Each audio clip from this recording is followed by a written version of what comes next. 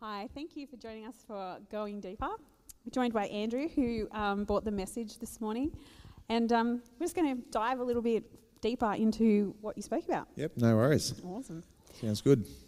So you spoke about 3 key prayers Yeah. in your message. The first one was to grow in our knowledge of God. How would someone actually do that? That's a good question because it's really hard to do, I think, but it's really simple as well. So as I said in the message, that our knowledge of God isn't head knowledge. It's not knowing stuff about Him that we can regurgitate.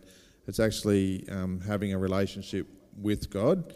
And it's actually the triune God. So we have a relationship with God the Father, made possible through Jesus Christ, but also made possible by the indwelling Holy Spirit. So it's I think I mentioned it, spending time. You know, any relationship, whether with our spouse, our kids, friends, we actually have to spend time with them. Yep. But it's not just being in their presence, it's conversing, it's talking, it's listening, it's sharing. And I think the deeper a relationship is, in the physical sense, the more intimate it is because of how vulnerable you make yourself. And I think it's the same with God. So the more we can be open and honest with God in what we share with Him, what we speak to Him about, the more we can hear from Him, either through His Spirit or through the Word. That's how we grow in our knowledge of God. And what I love about the Christian picture is that our life here on earth is a continual growth journey. Like there's not going to be a point where we arrive or we think we've got it figured out. So that's been my experience. Sure it's the same. Yeah, so I think it really is just about spending time with God really intentionally and being vulnerable and honest in that space. Yep, awesome. Yep. Okay, well the second prayer was to embrace the hope we have in Jesus. Why is hope so important? Yeah, this really jumped out at me actually when I was putting this one together, because the hope that Paul explains is a hope for this glorious future of inheritance with Jesus of the whole universe. So that's a pretty big picture. Yeah. And so the hope is that we're trusting God at His word, that's our reality, that's our end point. And so we can do whatever we need to do in this life, and we can go through whatever presents itself because we know what the end is like. Yeah. So I would often think about, people who don't have a Christian faith or people who don't even believe in God, that there is a sense of, just nothingness. That there's a sense that there's nothing at the end. Yeah. And that's often scary. Yeah, scary. So a lot of people have a real fear of death, if that's their true held belief. And I don't know what meaning or purpose you can get out of your current life if it's all meaningless and nothing matters at the end. So trusting God at His word, that's where we're heading towards, that's what's for us. The hope that is our reality enables us to just stand in where we are. And so that passage that we've shared many times around, sharing your hope with others if they ask you, but do it with gentleness and respect. Yep.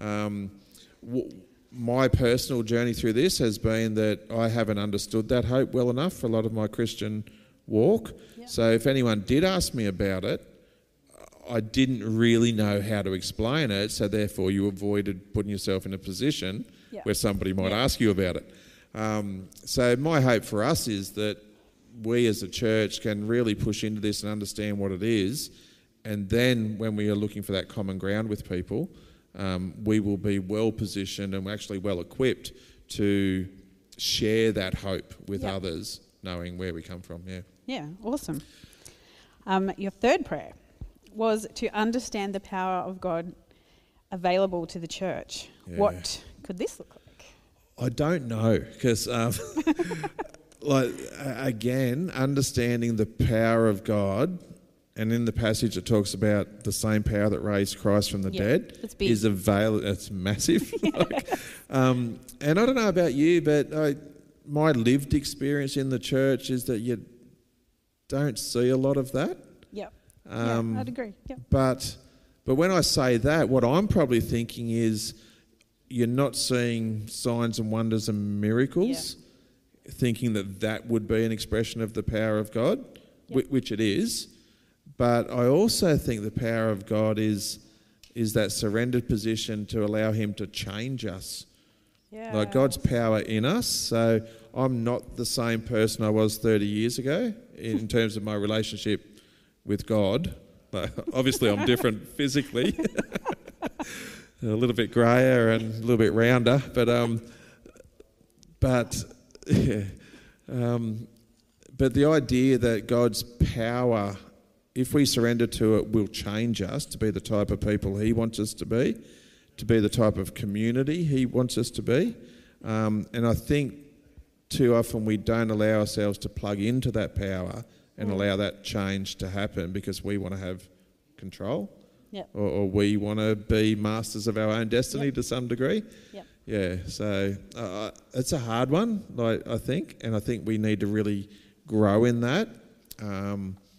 But it doesn't change the fact that that's what we're called to understand that power that's available to us, live in it, so that God's actually visible through us. Imagine what church could look like if everyone grasped just even a little bit of what the power of God could be like in their lives and for us. And I think we would see some of those other things that we first mentioned, like there probably would be healings and miracles and things, because that's God's heart. God's heart is for people. Yep. And his kingdom is about, no sickness and pain and decay and death and things like that. So it would be exciting, you're right. Imagine if, as a community, we really pushed into that. Yeah. Yeah.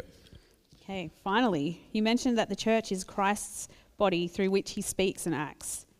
How important is the church in this? What I've come to realise through just sitting in this passage for a few weeks is that the church is way more important than I've probably ever imagined. Yep. I can't underestimate that. And my prayer for me through this has been, God, will you actually give me a picture of the church that aligns with your picture of the church? Because I don't think I've got that. Okay. And I don't think I've ever had that.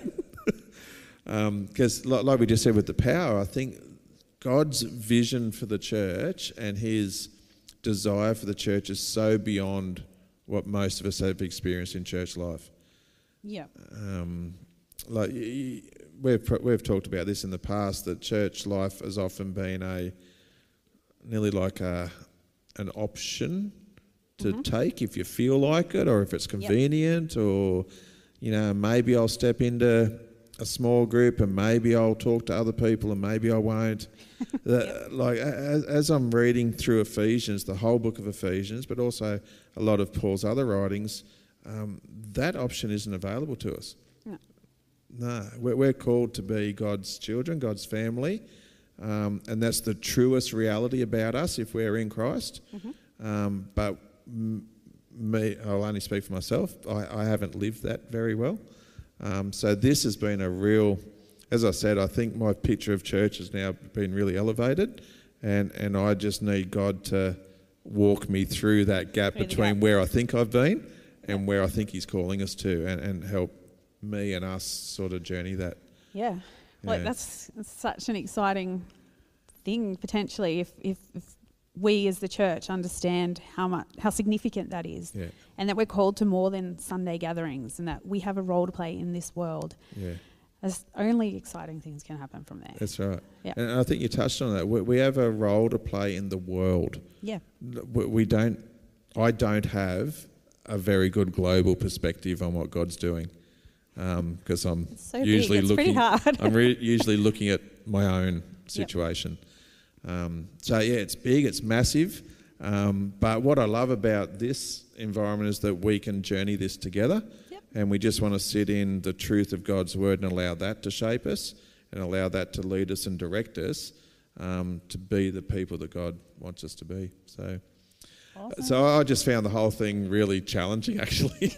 But can I encourage you, engage with the Bible reading plan this week that's on our website, which will look at this Ephesians passage again, but some other ones that complement it.